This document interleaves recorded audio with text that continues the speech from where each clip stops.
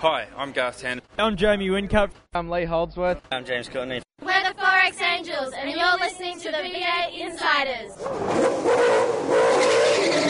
It's your weekly dose of V8 news on the V8 Insiders. Now here's your host, Craig Revell.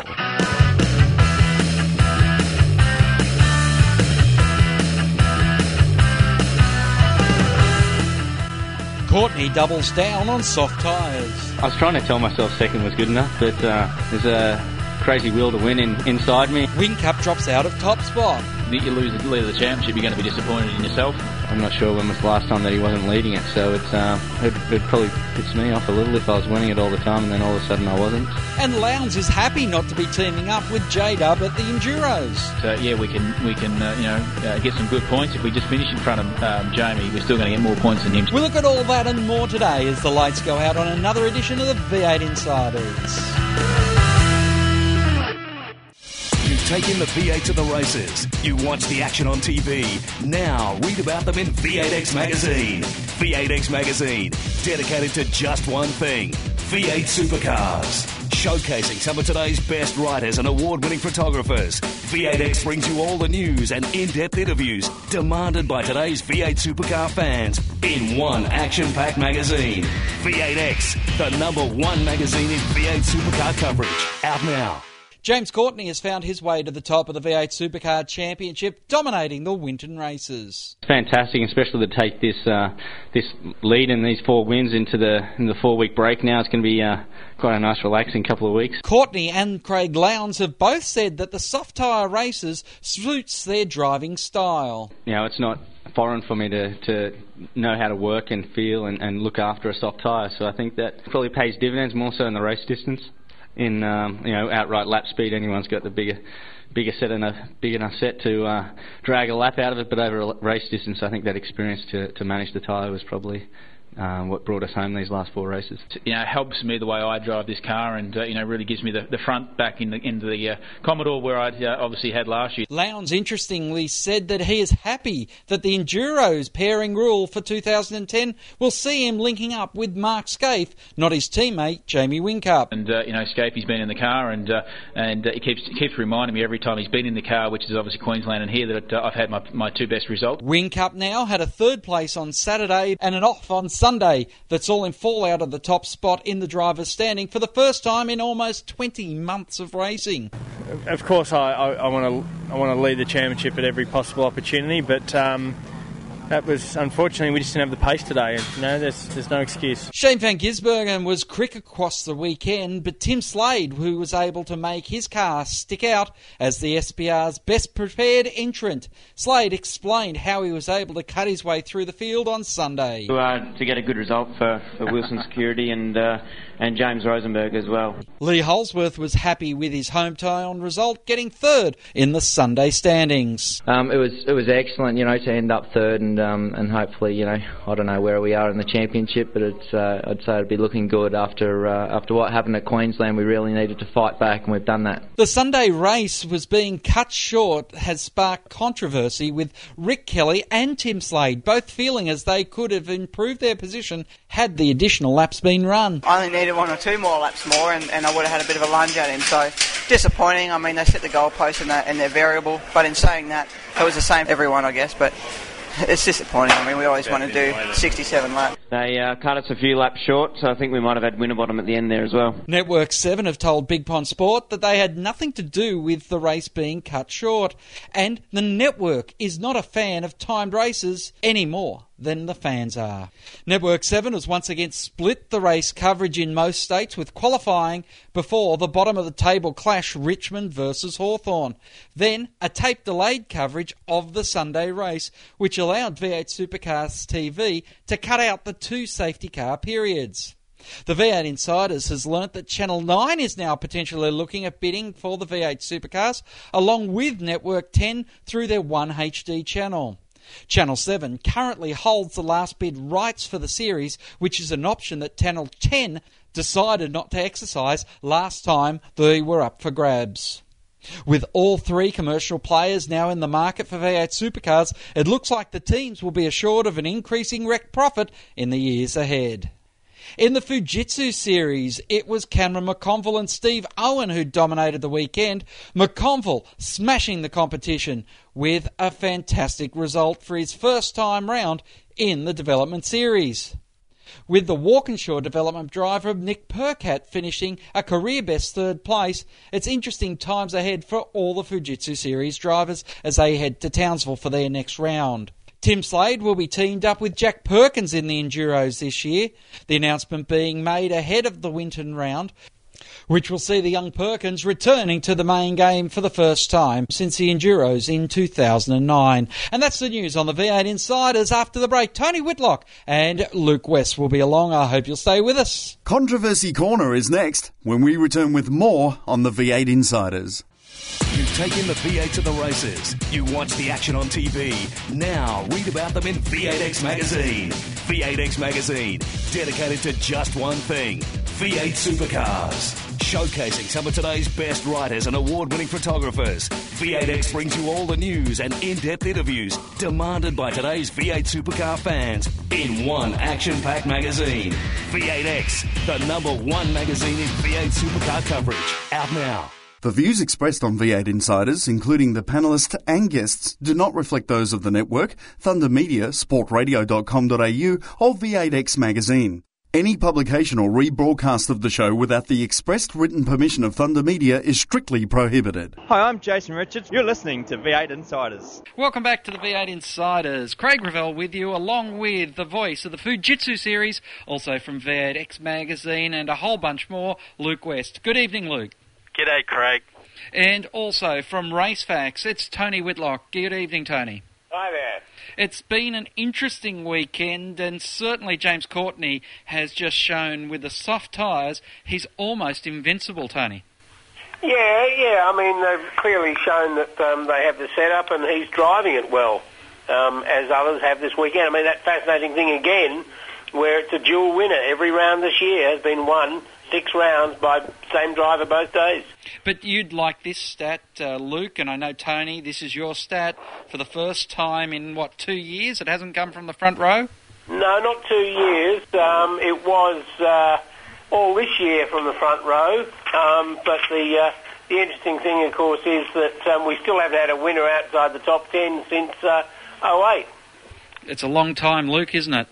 It is, but that could just show just how competitive it is in that top 10, so you can put all sorts of slants on it. But bottom line was the racing was good down in Winton, and the first time, in 14 years that Dick Johnson Racing, the oldest team in the business, has led the championship. So all good, I think, for the sport in general. We don't have the Holden whitewash, we don't have the Jamie Whincup whitewash. And it creates all sorts of interest, particularly when it's the sport's poster boy. But as I was talking to Tony off-air before the show, it is interesting because no matter which way it shakes out after you look at the results of the last 2 rounds, Roland Dane's still the winner. His chassis have just dominated with the exception of 1 round. And he made the point to, I think it was John Evans of Auto Action, that the aero package on the Falcon is something that was developed by 888, and on the Commodore it's not. Well, Tony, I know you love that sort of technical jargon, and it is interesting just to see what they've been able to achieve at 888 to get their Holdens to the top of the championship and to stay there for quite a deal of time. And there's no doubt Jamie Whincup is definitely in this championship hunt, even if he's not at the top of the leaderboard. Oh, yeah. Look, I think one of the interesting things when we talk about always winning from the front row, and we've had now 1 race in the last, sort of 14 or so that hasn't been won from the front row. The interesting thing, of course, is that all those guys in pit lane doing pit stops in 5 and 6 seconds, all those guys who are fettling these cars, they're not making mistakes. Finger mistakes are gone. These guys are under pressure, both drivers and crews. And the great thing about the category is the cars are so reliable, they're bulletproof, and that the cars are staying out there. The number of DNS is mostly a result of contacts and things like that. And interesting, after Saturday's race, Luke, there's certainly a lot of contact, and I think just about every car but for Courtney's had some form of damage on it. Yeah, and that's exactly what the fans want to see. It just had become too clinical, and now with a new element introduced, i.e. the soft tyres, it's spiced it up. So job done, and well done to V8 Supercars Australia for doing that. They recognised that something needed to be done, just generally. And yes, this has been planned for quite some time to have these 2 rounds this year, fully using the Sprint Max tyre, but it's been coming for a while. We've known for a while, got to do something about spicing the action up, and we've found the solution. How good's that? But the problem is, I think, Luke and Tony, the problem is that now we've got the 2 all-soft races out the way, and we go back to the permanent racing circuits anyway, Hidden Valley, and then... Well, change should either confirm or deny things. So we go back to and go, OK, well, we've got some races now on Saturdays without a soft tyre, and if they go back to the way they were, not as interesting, not as much passing, not as much rubbing, then OK, well, that would clearly say that, gee, the other way was much better. And that's fine. I mean, what you've done is you've then confirmed what was thought. But it also says, well, and particularly with the way that they've been marketing these soft tyre rounds, and this is the best racing you've ever seen, well, why would we bother going to Hidden Valley then? Because we're not going to see the best racing we've ever seen. We get a soft tyre on Sunday, and whether people are going to use it early or late, that's the whole thing. I mean, the fast guys will probably want to go with a soft tyre early, and while you're up there in the front of the grid, you probably will go there as well. And the guys from the back will roll the dice and choose to go late with it. And if there's no safety cars, they could well come storming through, as, say, Alex Davison did last year and Michael Caruso. Yep. It is interesting now as we talk about the safety car. One of the big things, one of the stories that I know people have been following is the timed race situation. And with most of Australia getting the race delayed, I guess the question was being asked by many, why did we have a timed race? It wasn't a TV issue, it's just the way the regulations were crafted. And considering we taught 2 safety car periods, which you can normally bank on at least 1 safety car period, was it a bit too premature, Luke, to say we need to pull the race up 3 laps early? Are you sure about that not being delayed in every part of Australia? I haven't looked at what the TV schedule was, but anyway, well, that's the formula they've come up with, and they want the races to last X amount of time for whatever reason. And, well, I mean, it's pretty clear in the regulations. It didn't bother me too much. I'm starting to think those races are a little bit long anyway. To me, the 120-kilometre races work better than the 200-kilometre races, or from the point of view of 2 pit stops in a race is a bit confusing for me. Maybe I'm feeble of mind or something, but they're quite confusing. Where it's much easier to get your head around what's happening in the 1 pit stop races. You're with me on that one, Tony? Yes, indeed. But the one thing that you're not remembering is what there should be in the middle of the track is what's called a position tower. As the same we've had at Bathurst for over 20 years, a portable position tower which would give a real reason to all trucks around Australia. And then everyone would know who's leading and who's gone into the pits. That's what should be there and should have been there for the last 10 years. The moment they started saying pit stops in every race, there should be a portable position tower in every bloody meeting. Well, they've got portable grandstands now that they're taking to half the meeting, so you think a pit tower, or a position tower, would be quite cheap compared to some of the structures that are getting built. Christ, yeah. Look, years ago it was priced by V8. I've been writing about this for 10 years. And it was priced by V8 Supercars. A guy called Tony Manson, who was operations manager, he said it was going to cost $1 million. So I said, OK, well, I'll build one for $500,000 because you can do it for bloody $100,000. You get an old trailer, you build a frame, you go and buy the software from America and the lights, and bingo, you can have it up and running. It would mean that everyone at every meeting, when they see the tower, they know who's leading the races. And it should be at every bloody meeting. The only problem is that you would need a few of them at the street circuits. It's fine for Winton, and I'm with you. Don't think I'm criticising you because I'm with you 100%. I'd love to see one of those towers, but at Winton, Queensland Raceway, it would work, but the street circuits, I don't know. Most tracks, you could have one of them. Most tracks, even true. The majority of people could see the one of them sort of thing. But I think you have it there, so it's positioned so it is well above a second-storey building. It's a simple frame with just LED lights that goes up, and you can write programs so you can see who's doing the fastest lap, who's doing the fastest.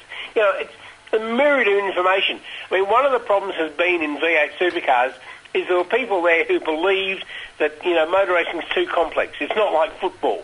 Well, one of the things that a lot of people appeal about motor racing is the fact that it is complex. It is a team sport, the biggest team sport in the bloody world. And therefore you've got to get as much information out to people as you can, and not just pictures of bloody cars going around. Tell people as to who's in what place. It's an interesting one. We're going to take a break. We're going to continue this thought on the other side of the break. This is the V8 Insiders. You've taken the V8 to the races. You watch the action on TV. Now read about them in V8X Magazine. V8X Magazine, dedicated to just one thing, V8 supercars. Showcasing some of today's best writers and award-winning photographers, V8X brings you all the news and in-depth interviews demanded by today's V8 supercar fans in one action-packed magazine.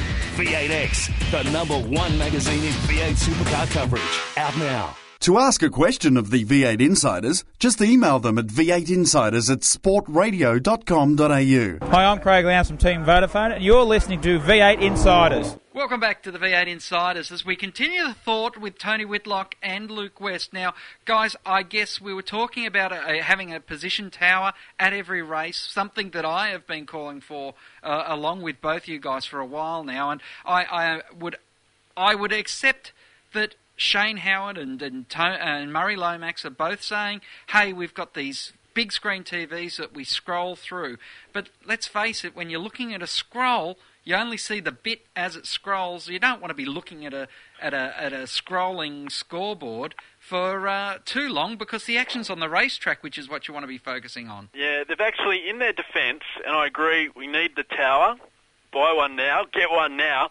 In their defence, they have come up with special graphics. Tim Madsen, who is the telemetry and the bloke who knows how to display it on the TV, and he's developed special large graphics, large font graphics, if I can put it like that, for the big screens at V8 Supercar events rounds. So have a look at those next time out. So that makes it a bit easier. So they are working on it. We've got to find more ways of doing it, and I guess for some people that's the app you can get on your iPhone. Not everyone's got an iPhone, not everyone can afford one, but there'll be others for regular mobile phones coming on stream too. We can get the special V8 Supercar live timing on your phone at the circuit, so that's one thing that will help things, but it's probably there's not one solution. There's going to be a few ways to get this information out to the people, but of course we can look at the flip side of the problem, that is come up with formats that are easier to understand. Well, I think we had this format that was easier to understand, but people were getting jaded with it. It was called the sprint format, and I honestly think that we are seeing better racing now than we ever did in the sprint days. What about you, Tony? Yes, indeed. And Luke, please don't get misguidance. I don't happen to be a fan of Telstra or Big Pond or any of those things, and there's some simple reasons. As a company, I don't like dealing with them. Therefore, I'd certainly not be in favour of people relying on information on another medium when there's one quite simply put in front of you at the track.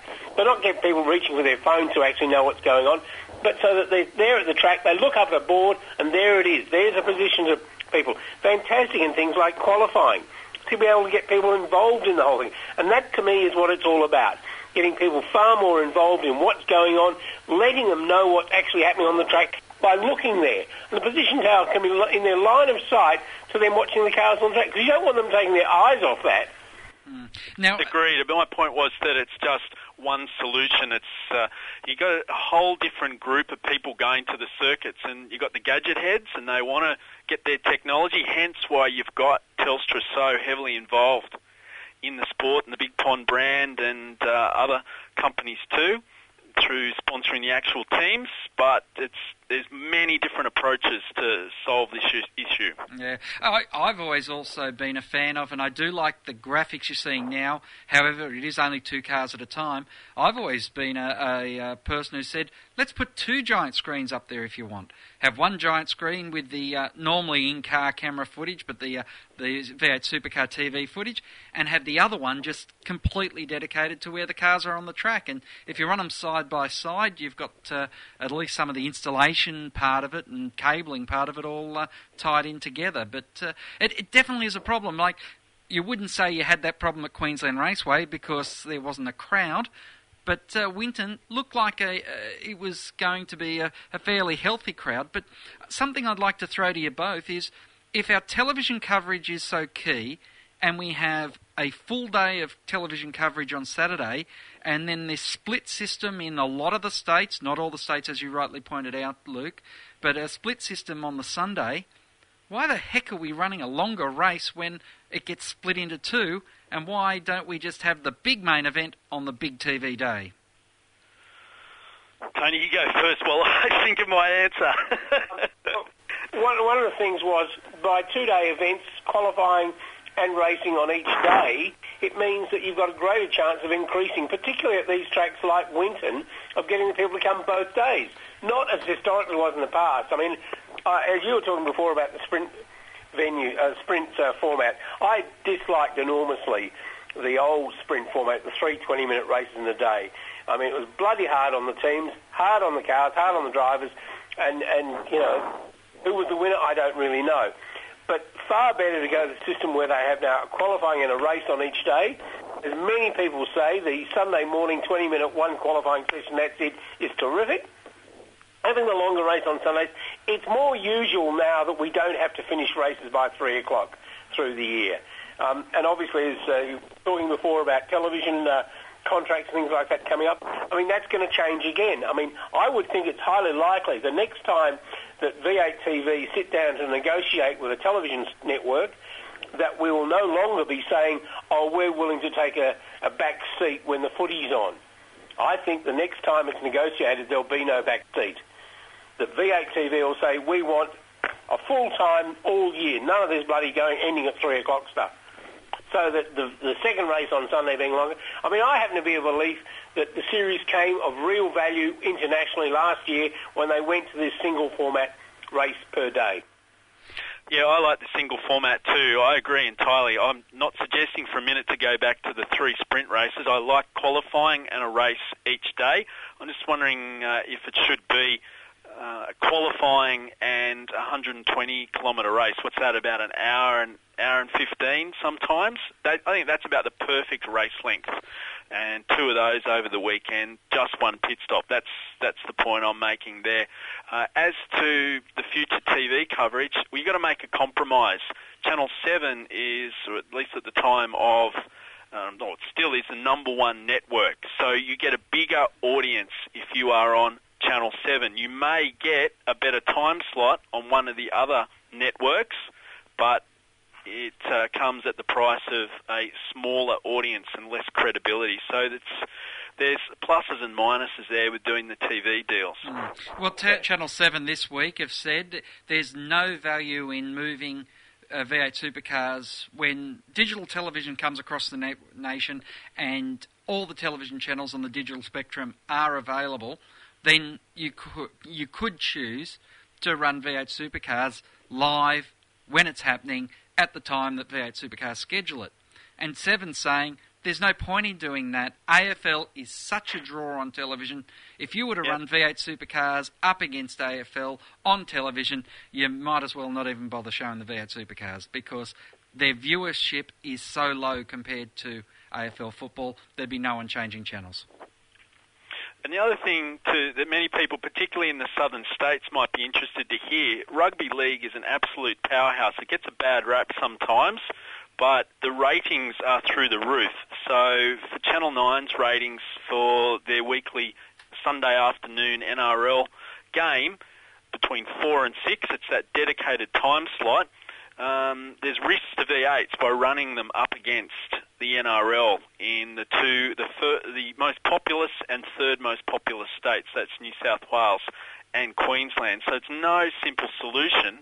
One point I'd like to make is that I often think, and the diehards are going to just arc up about this, I think sometimes the V8 telecasts are too long.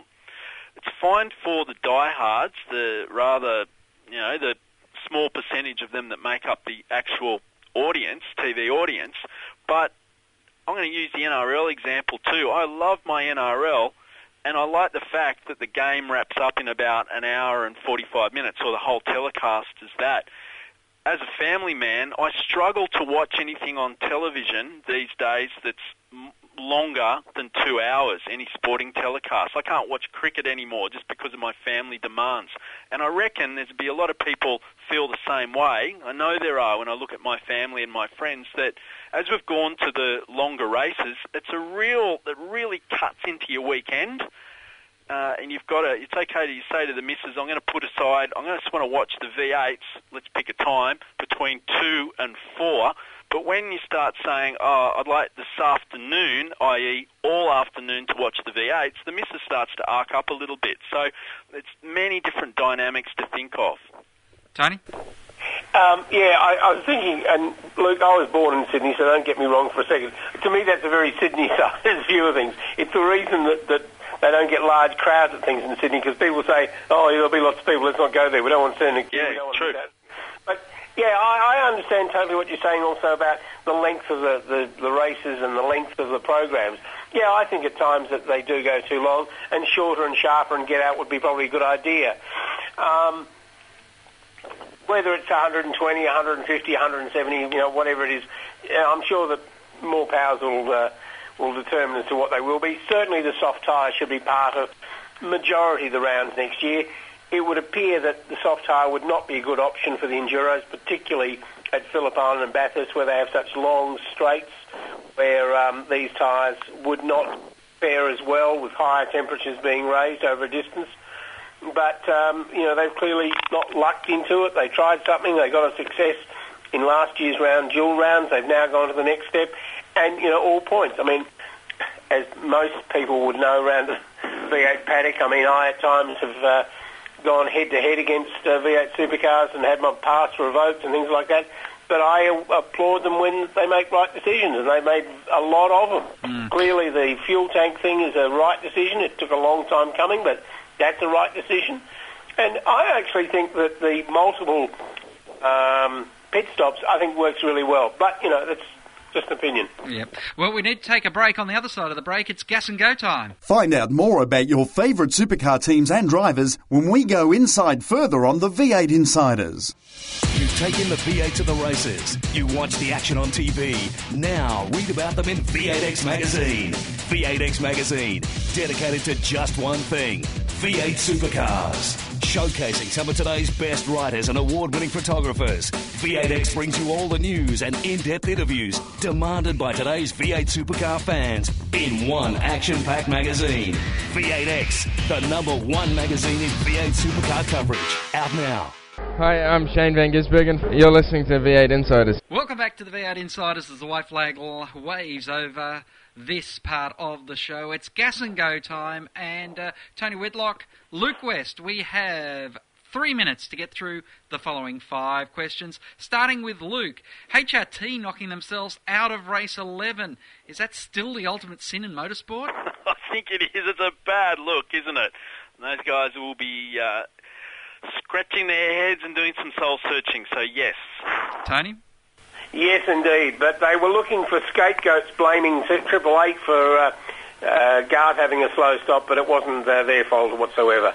Is Winton still relevant, Tony, in this championship? Absolutely, absolutely. As are a good number of these permanent tracks. Luke? They've got to update the facilities and make it more appealing and have less control on people bringing, particularly these country places, not having to buy their water and all the other bits and pieces. Give people more freedom at these sort of meetings. Luke? I agree entirely. Winton on the weekend on Sunday, there was a bumper crowd there, real good atmosphere. It's got rustic charm, and it services an area that North East Victoria and most the of New South metropolis of Albury. Wales. Most Sorry? of New South Wales too, because the only race is Bathurst and Sydney. Yeah, exactly right. So what's the population of Albury-Wodonga? Probably close to 100,000, and that's heartland for V8 supercars. And also it's the only other place other than Bathurst that you can camp, although you can camp at Phillip Island now. I digress. What do V8 supercars have to do to continue to increase crowds at non-marquee events? Luke? I think ticket prices is an issue. I looked at the admission price when I drove in on the weekend to Winton, and per adult, $65 both days.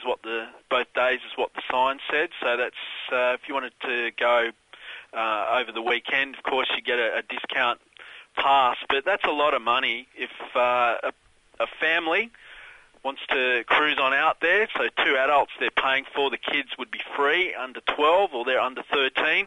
$65 per adult's a lot of money. Tony? Yeah, I agree with that. The two things that go hand in hand, what's being shown and what they're paying to it. And Luke, certainly I'd noticed the same pricing and thought it was a ridiculously large amount. The other thing is it was a good bunch of categories there, historics, Formula Ford, utes, Fujitsus and main game. One more category, I think, because one of the things that people want to do when they go to motor racing is see racing, not these bloody performance car demonstrations and girls on grids and things like that. Get another category on there, fill it back to back like Bob Jane used to do at the Thunderdome, racing non-stop. Jamie Whincup couldn't remember the name of the Gold Coast race. What chances, Tony, do the punters have? Oh, look, drivers, the holy trinity of drivers, hair, sunglasses and shoes, mate, they're not paid to think about these things, you know? Quite simple, it's the Gold Coast 600, that's what it is. Luke. Sponsored by Armour All. So, no, it's okay. People get used to it. Yeah, gee, it's had some name changes. Indy Time and Super Carnivale, Super GP. I hated that one. Anyway, it's known. Hopefully the new format will mean that it doesn't matter what it's called, it will be entertaining to watch. Okay, finally, Luke. Mark Webber, fantastic win at Monaco, but he said he's never going to drive V8s. Is that our loss or his? I don't know.